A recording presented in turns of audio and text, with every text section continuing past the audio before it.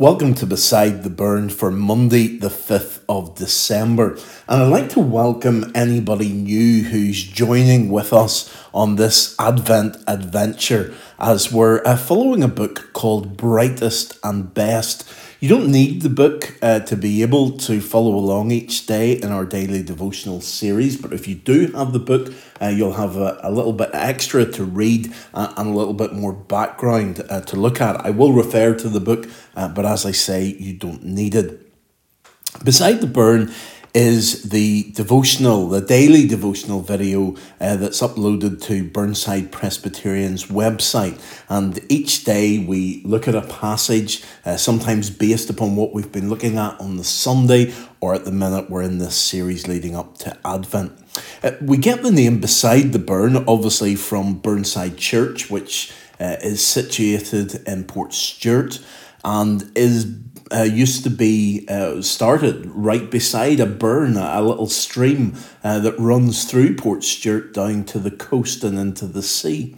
And it's the idea of the 23rd Psalm where the Lord leads us beside the still waters and we meet with him there and we listen to him and we receive the nurture that he gives us. So each day we come beside the burn to listen to what God has to say to us. So if this is the first time that you've joined with us today, we hope that you'll stick with us. Just come back each day and you'll find another video. And also on the blog, you'll find some other articles and some other bits of music to listen to. There is an Advent playlist, which you can click on below. There are also some versions of the particular carol that we're looking at each day. So if you look below this video, you'll see some different versions of O Come All Ye Faithful in lots of different styles. You may like all of them, you may like just some of them, but there's a variety there to listen to. And hopefully sometimes if you listen to a carol in a slightly different style from normal, maybe a different line will jump out at you or will mean something to you. So that's all by way of introduction. And today we're on day 5 of Advent, day 5 in the book Brightest and Best.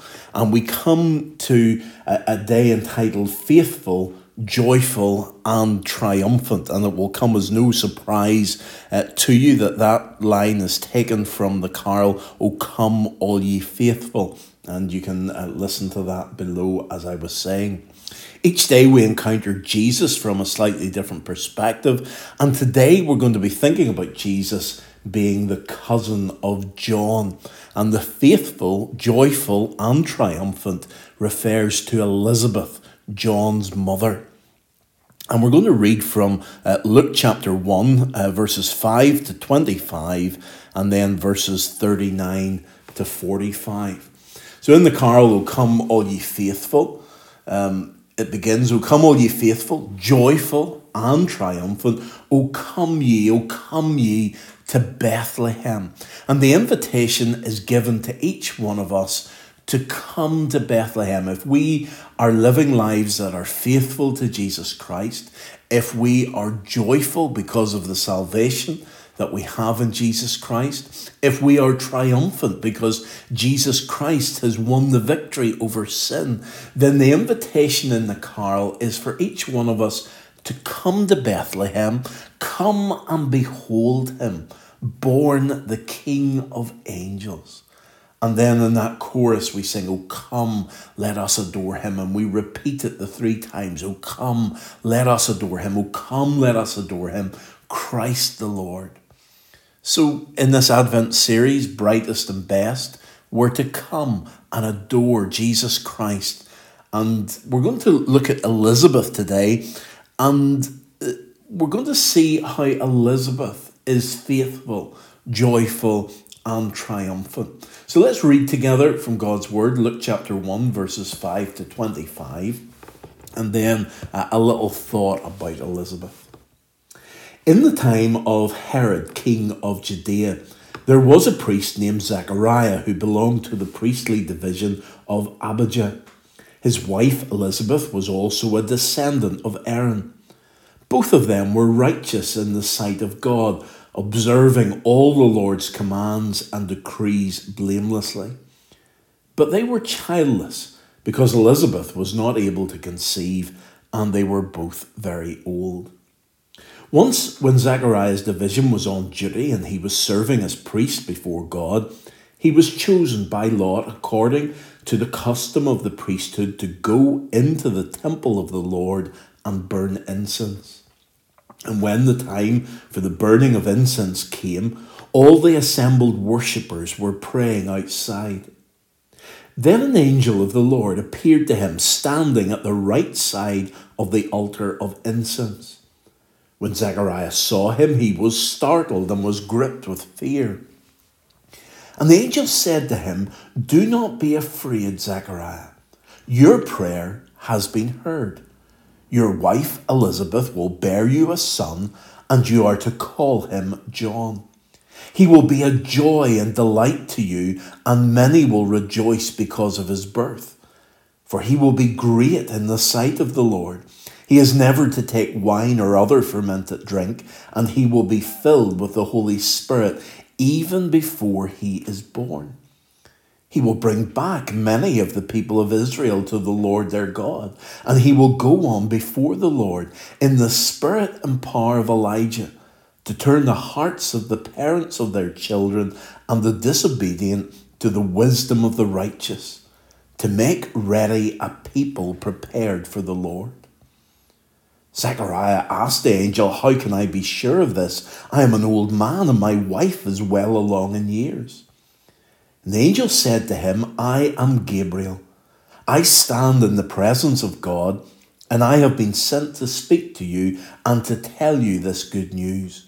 And now you will be silent and not able to speak until the day this happens, because you did not believe my words, which will come true at the appointed time."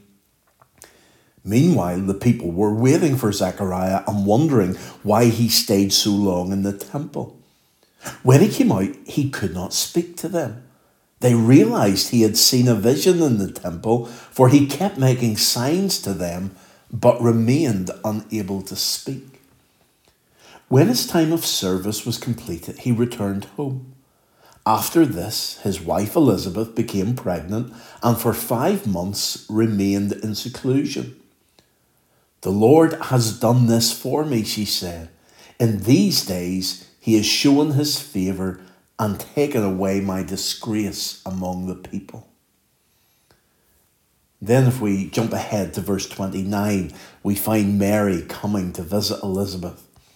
At that time, Mary got ready and hurried to a town in the hill country of Judea, where she entered Zechariah's home and greeted Elizabeth.